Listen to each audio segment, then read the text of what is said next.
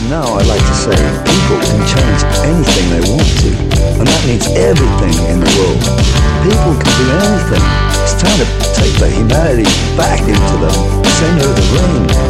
Greed, it ain't going anywhere. They should have that in a big billboard across Times Square. Hey everybody, how's it going out there?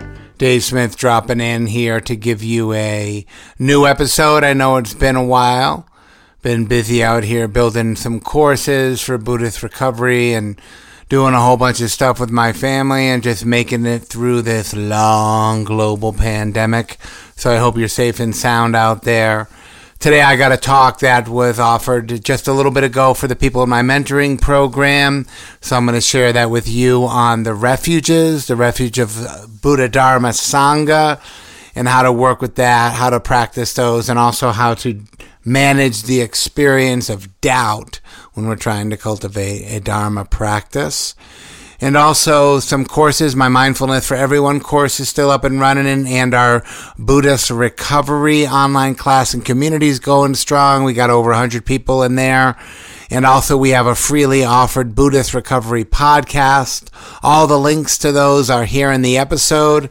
So I hope to see you soon. Until we meet again, be safe out there, everybody. Peace. I rise above the lies, gonna take every chance. Keep my feet on the ground, gonna take my stand. Cause I know rock and roll's the only thing that'll set me free.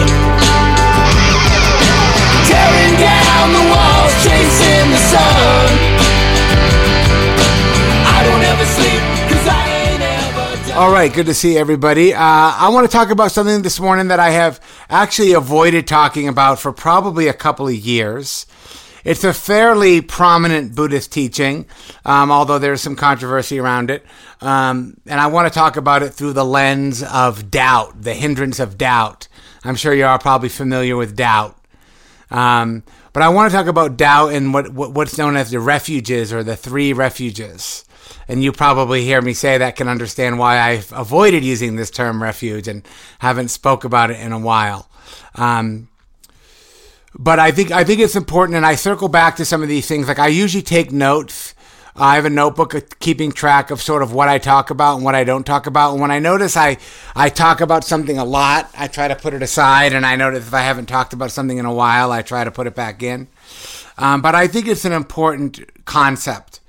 I was talking to Stephen Batchelor about it recently, and I'm always trying to find a way to things that bother me. I'm always trying to find a way to push them aside as if they're not important, and that's why it's good to have teachers that go, actually, that's kind of an important one. That's not really, refuge is not something to put aside. It's really a core aspect of it. So I want to talk about how we can think about refuge in a way that might be more practical and maybe more accurate.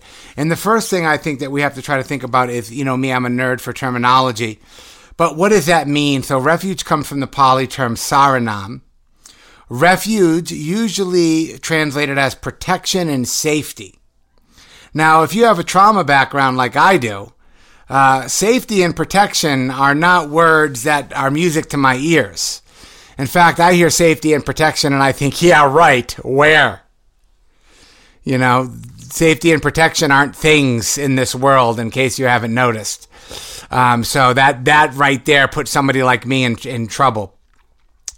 And so that's why, as somebody who's a huge proponent of metta practice, you never will hear me use the phrase, may I be safe and protected. I don't use that. I don't find it helpful. Some people do. That's fine. And then I also don't use may I be happy. There's certain language that's kind of been problematic to me, and I just don't use it because I don't feel appropriate. It doesn't feel appropriate for me to teach things that don't work for me.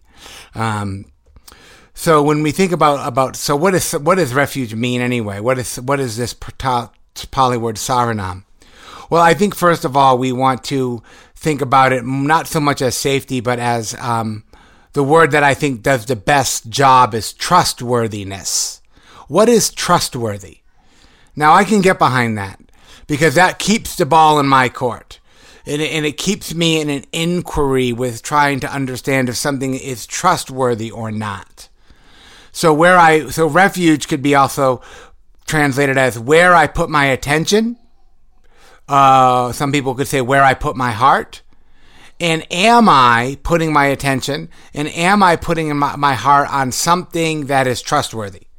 And if I do that movement, then you could say that I'm taking refuge in that, because I've recognized for myself that it's trustworthy, and I'm going to give myself over to this, right? I think that's probably, as English-speaking people, I think that's probably the best action way to think about it. But then we take refuge in these 3 refuges, as it's called. And it's also very complicated because there's the refuge in Buddha, Dharma, Sangha. I'll talk about that a little bit. But then when you look further, the Buddha's always saying actually the Dharma is really the only true refuge. You can really only truly take refuge in the Dharma. And I always get confused. I'm like, well, why does he talk about the 3 refuges and why does he talk about just this one? So we kind of just walk through these slowly. And also, too, when we take refuge in the Buddha, for me, I always heard that as like, okay, I'm going to become a Buddhist now. Like, I'm taking refuge in the Buddha means that I'm now a Buddha worshiper. And I'm not so sure I want to be a Buddha worshiper. So that's already, we're in trouble right there, a lot of us. But, of course, we're not taking refuge in the Buddha. We're taking refuge in Buddha, which is a term which became the way that they talked about Siddhartha Gautama. But really, Buddha is a Pali term that comes from the term Bodhi, which is the name of my little Jack Russell Terrier, Bodhi, which means awake. Some of you might know the term Bodhisattva, which is somebody who serves awakening, in the service of awakening. And this term Bodhi is also an important word because it's a word that nobody used in the time of the Buddha. It was a word that he sort of made up. They didn't use spiritual practice or this kind of work in terms of being awake or asleep. The Buddha kind of coined that, which is probably why he became the Buddha. And when people would ask him what was going on, like, what is your deal, Gautama? What is your thing? Like, what have you figured out here? He would just always say that I'm awake. So we can take refuge in our own potential as human beings, that we can wake up. And that we can be aware, we can move through the world in a more awakened way, and it's not so much what we're. I don't think it's so much about what we're awakening to, as much as it's a lot more about what we're awakening from. So instead of being concerned about what is the experience of being awake, we're probably better to understand what is the experience of being asleep, which is probably the experience, unfortunately, you're all a lot more familiar with. Being asleep in our thoughts and our plans and our memories and our delusions and our confusions and all of the ways in which we just don't feel like we fit into the world right. Right? That's a very unawakened perspective. So we can take refuge in that. We could say that that's a trustworthy thing to endeavor. I want to wake up. That sounds right. I don't want to be asleep anymore. I don't want to just complacently move through the world, begrudgingly, taking my chances on trying to get what I want and avoid what I don't want, and just trying to, play it safe.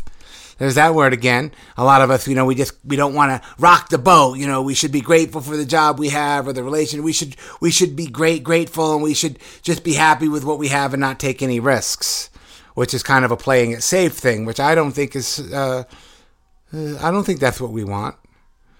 Maybe it is at times. Maybe it gets us through certain times. But I think in the end, we want to be a little bit more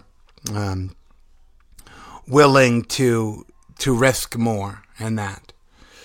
And then we can take refuge in the Dharma, which is the thing that's easiest for me to get my head behind. Taking refuge in the Dharma as a trustworthy process, as a trustworthy practice, as a kind of dashboard, if you will. It's a good dashboard. For me, taking refuge in the Dharma, of all the things that have never been hard for me, I've always been like, yeah, I can totally, this is trustworthy.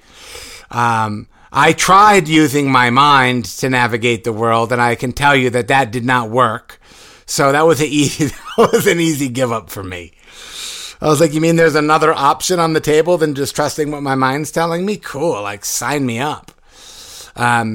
And then lastly, also as complicated, if not probably for me the most complicated, is how do we take refuge in Sangha?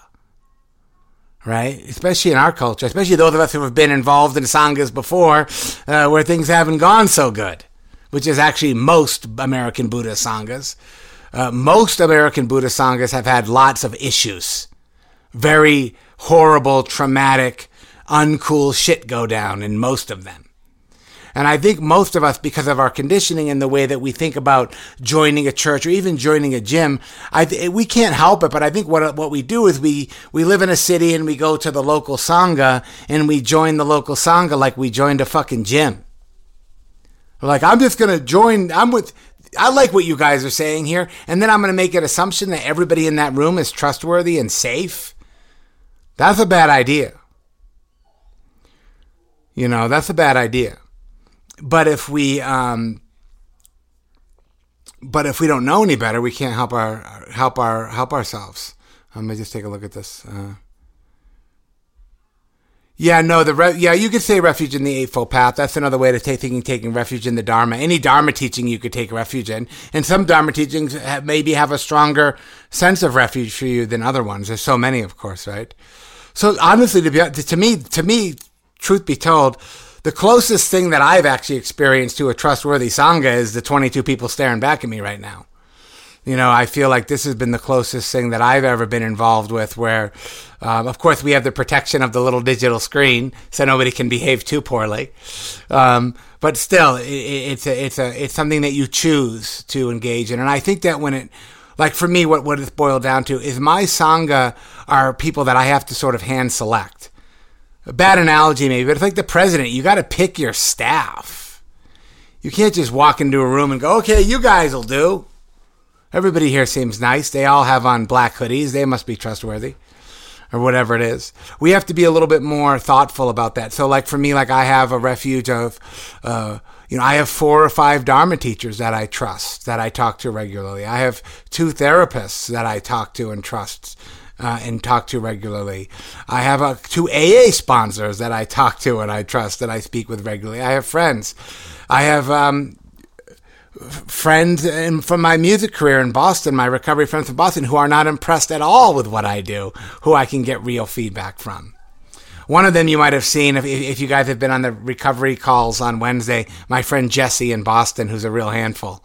He's one of my people because he will never, ever lie to me.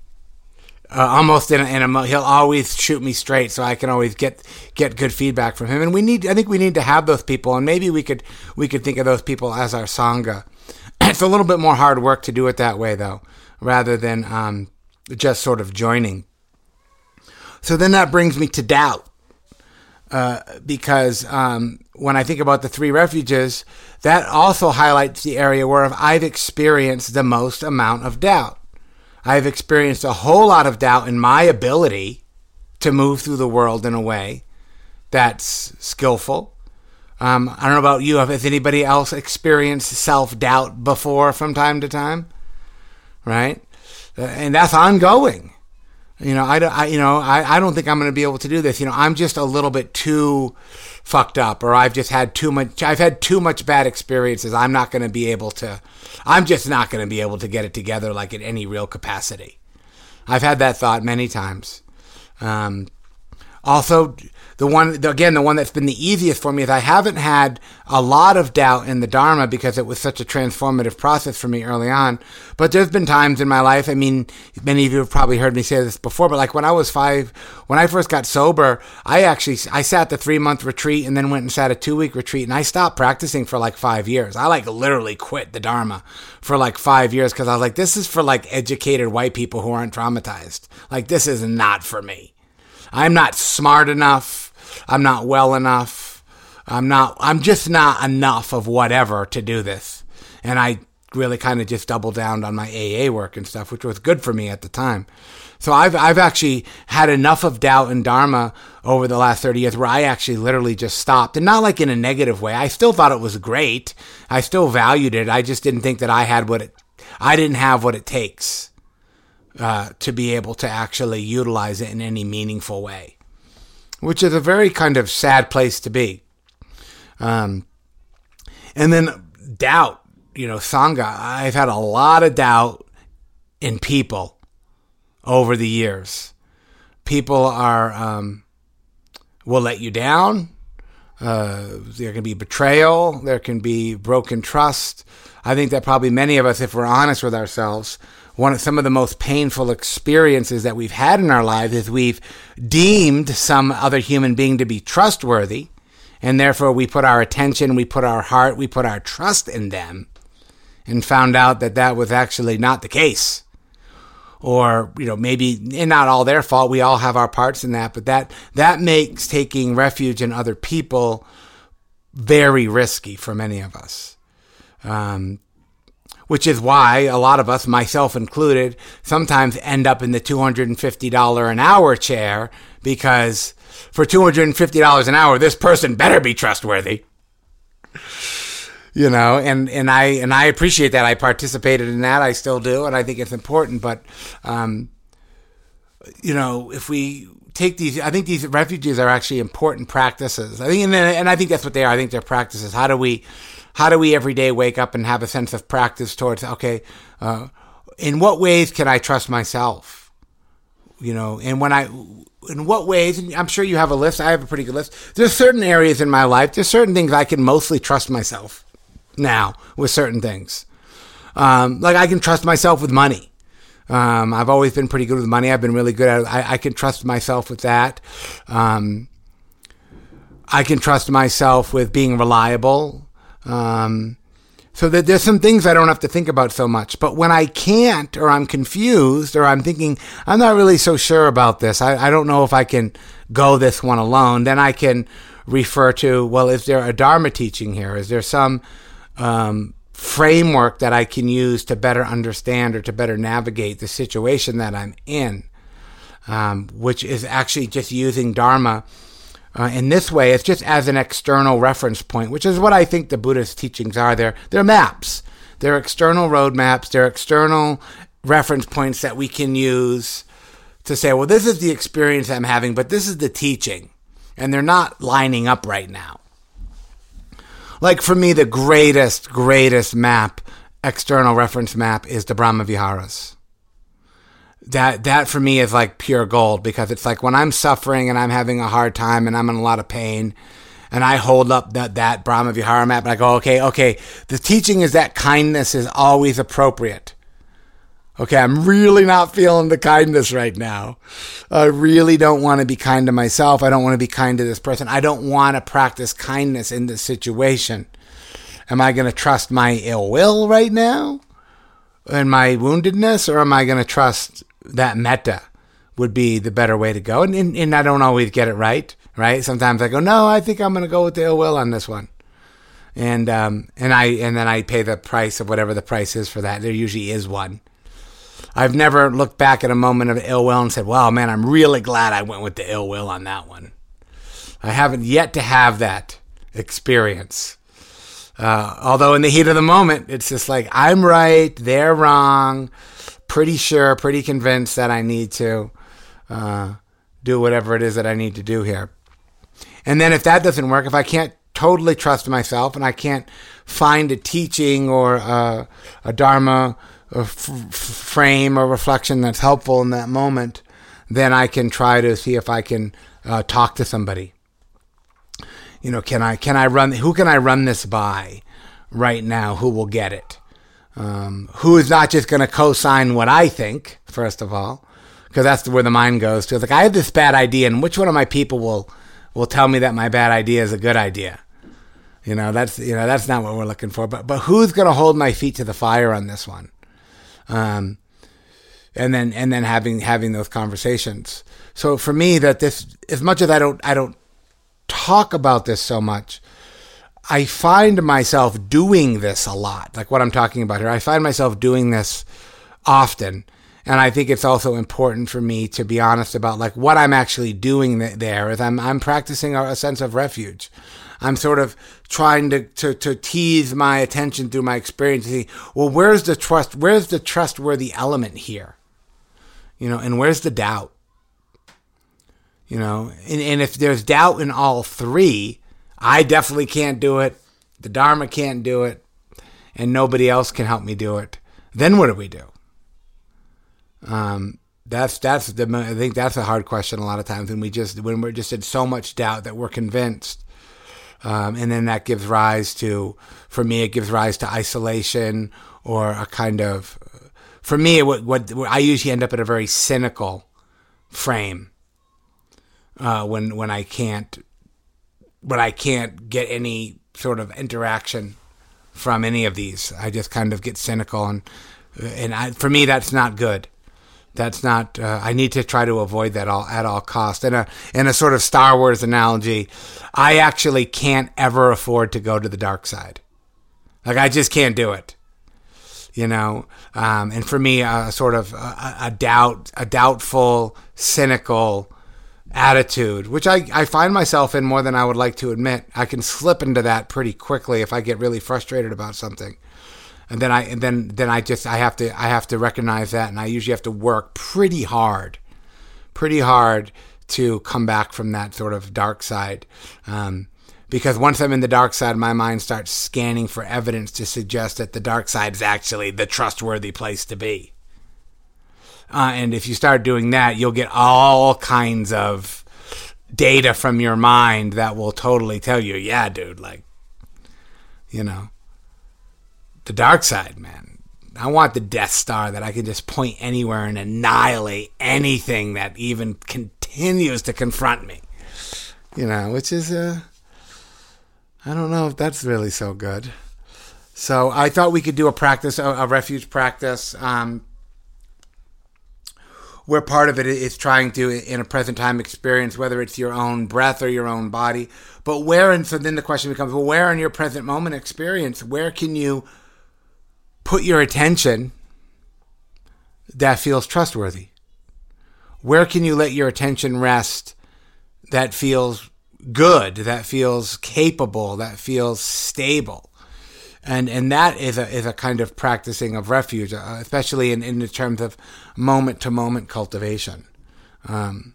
So I think even this idea plays really well into just the practice of meditation. Because if I can't find a place to put my attention that feels stable, meditation is really hard. You're like, it's all shit. It's just, there's nowhere I can put my attention that's...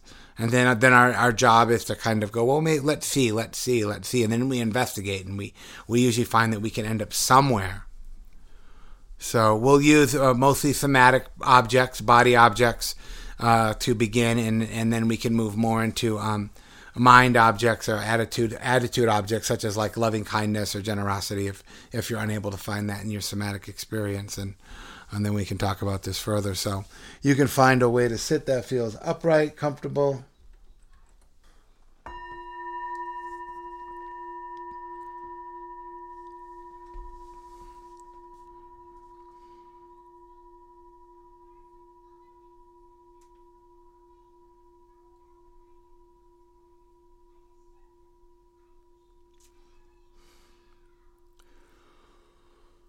So just taking a few moments to allow your body to settle into a suitable posture that is upright and comfortable. Just finding some stability in the body, just in the own ability to be upright, to have a sense of posture, holding the body with attention and presence. And then feeling into the body, understanding that we really do live in our bodies. As much as we spend lots of time in our thoughts and our worries and concerns and our thinking, we do inhabit the body as our primary vehicle for moving through the world.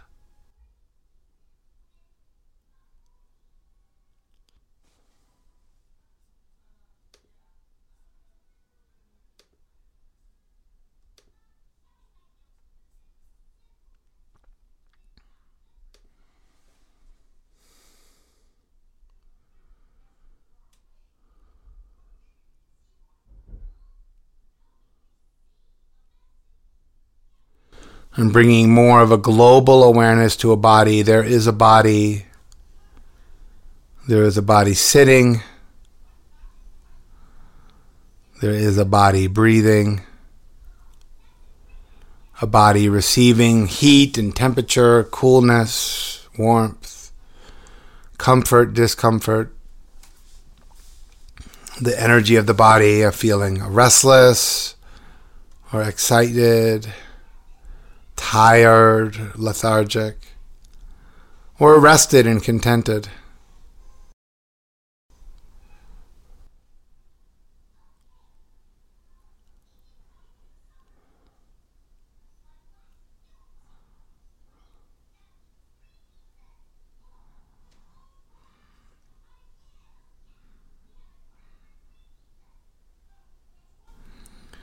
And then as best you can, allowing your awareness to rest in the felt sense of the body. Breathing in, breathing out. Contact points of the body sitting. And as you bring awareness into the body, just seeing where in the body is it most easy for you to be with. Where can the attention rest that feels most stable?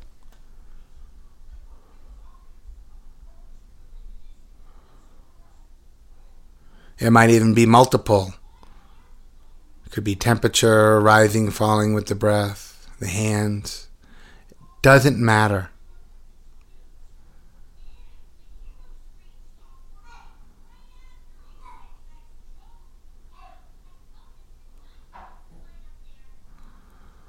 For me, I like to use the body as a global sensation, a global awareness of there is a body.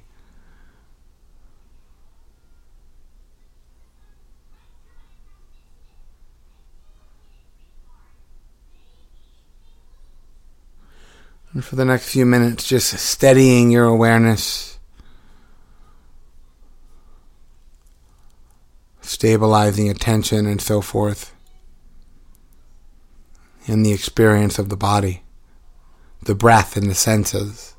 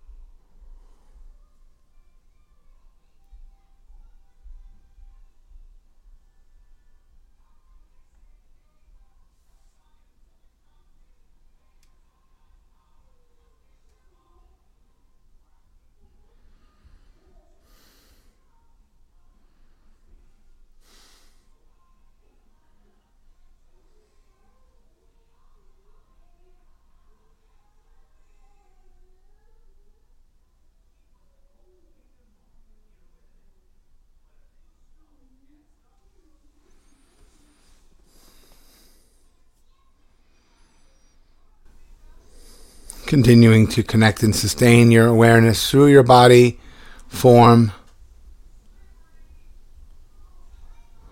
and expanding further if you need to include or to open to any sense of generosity towards yourself, or just the generosity it takes to take this time out of your busy schedule to sit and to reflect in this way. a sense of kindness, of ease, gratitude, appreciation, care. Any of those that resonate in this moment can also be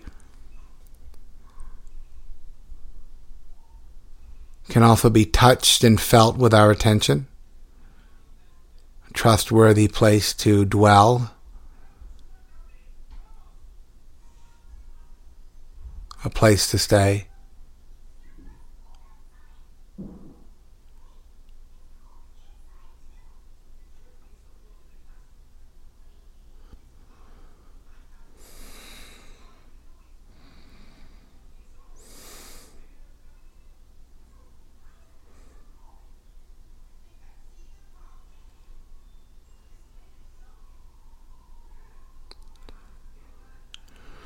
And part of this practice, this vihar, this dwelling, is where are you staying right now? Are you staying in the body, staying present for the breath, for a sense of internal goodness, a trustworthiness?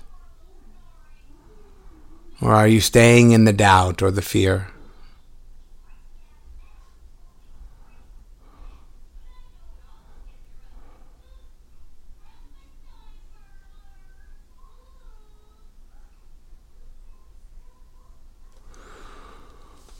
So we can move into two questions of where is the attention? Where can you let your attention rest in the body that feels stable, that feels trustworthy, reliable?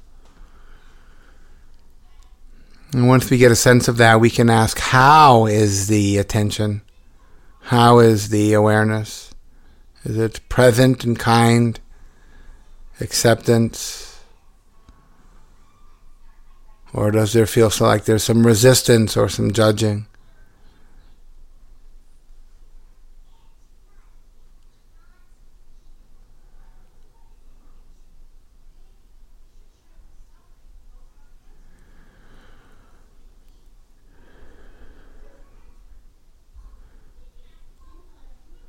So this practice of refuge is just a practice of here. I'm here. And how? How is it to be here?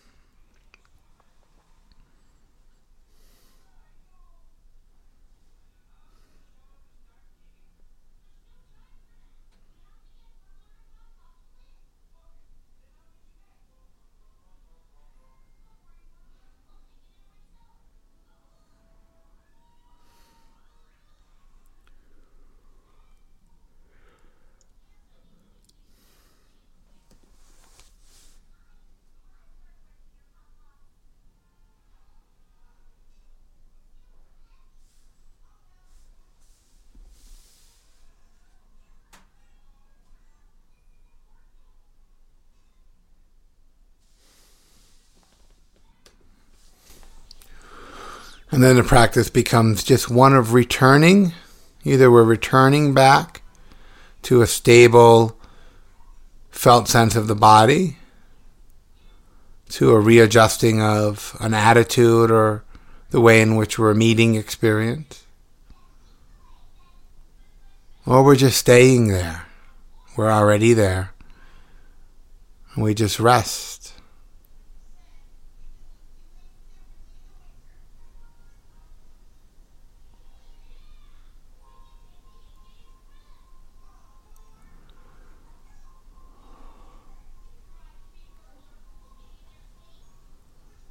And so we simply recognize when we've wandered off, and we return back and stay present as best we can.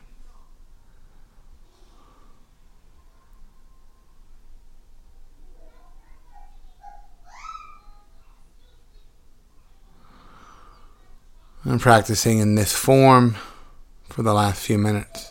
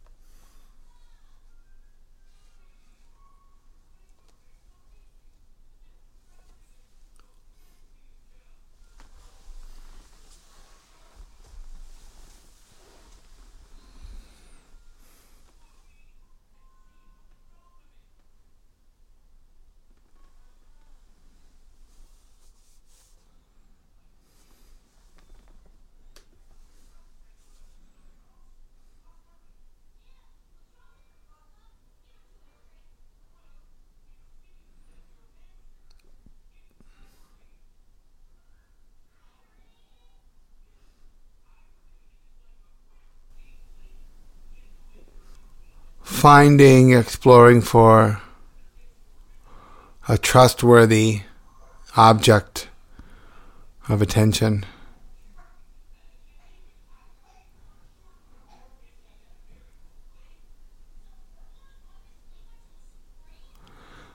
How can we be in this experience in a way that promotes ease and presence?